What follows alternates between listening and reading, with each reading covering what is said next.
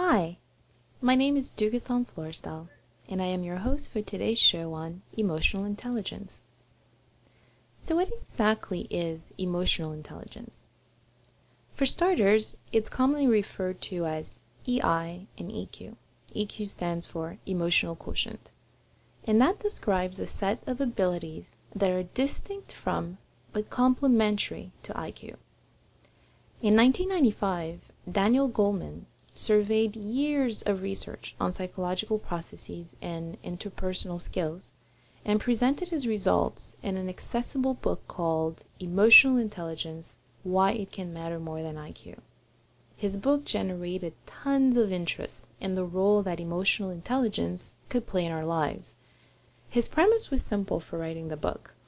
It was based on his observation of equally smart individuals experiencing completely different levels of success.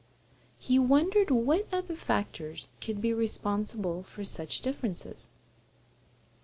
Many people who are unfamiliar with emotional intelligence are quick to dismiss it as a fad. But the fact of the matter is, people like Dr. Reuven Bar-On began researching this field in the late 70s.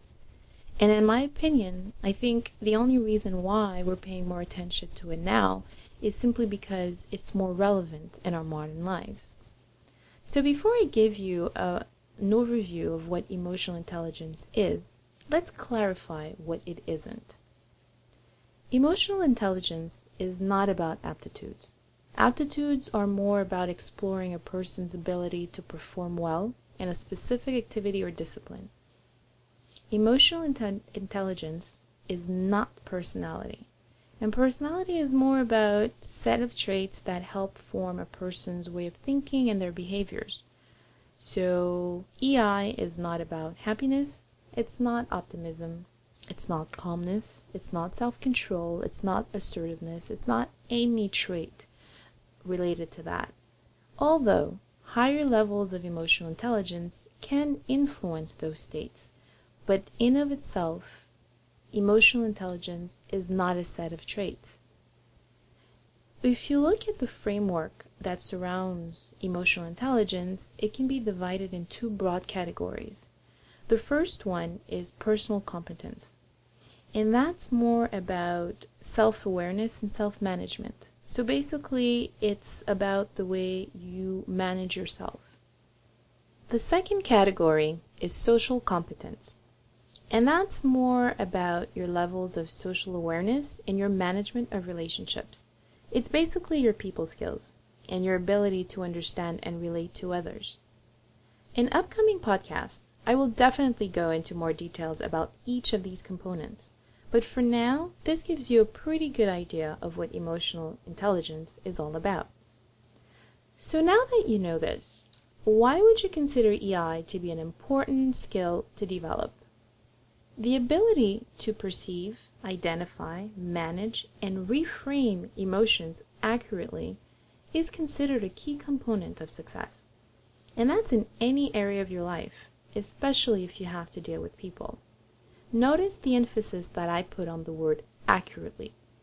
Obviously, we all know when we're dealing with emotions, but the way we perceive them and the way we choose to deal with them is the deciding factor that separates the wheat from the chaff. High emotionally intelligent people accurately perceive emotions in faces and through body language. So when they're more likely to be in tune with the way they feel and the way that others feel around them. For instance, if you're a manager working in a company where there are a lot of layoffs happening, so therefore a lot of people are losing their jobs. So it's only understandable that your staff is going to be on the edge. And in this time of climate, when people are edgier and anxious about losing their jobs, they may engage in behaviors that will backfire. So let's say you have a staff member that you rely on all the time. She does amazing work. She delivers the best quality of work on time, exceeds your expectations. So at the last minute, your boss comes to you and says that you have this super important presentation to deliver and it needs to be ready for the next day. So as a manager, we are understanding that, your ass is on the line. So obviously you're going to turn to your best staff member to help you out. So you go see the staff member and you tell her that she has to do this project and it needs to be delivered, and ready for the next day. And she has to give that presentation. That's really important. And if you're highly emotionally intelligent, you will pay attention to her body language.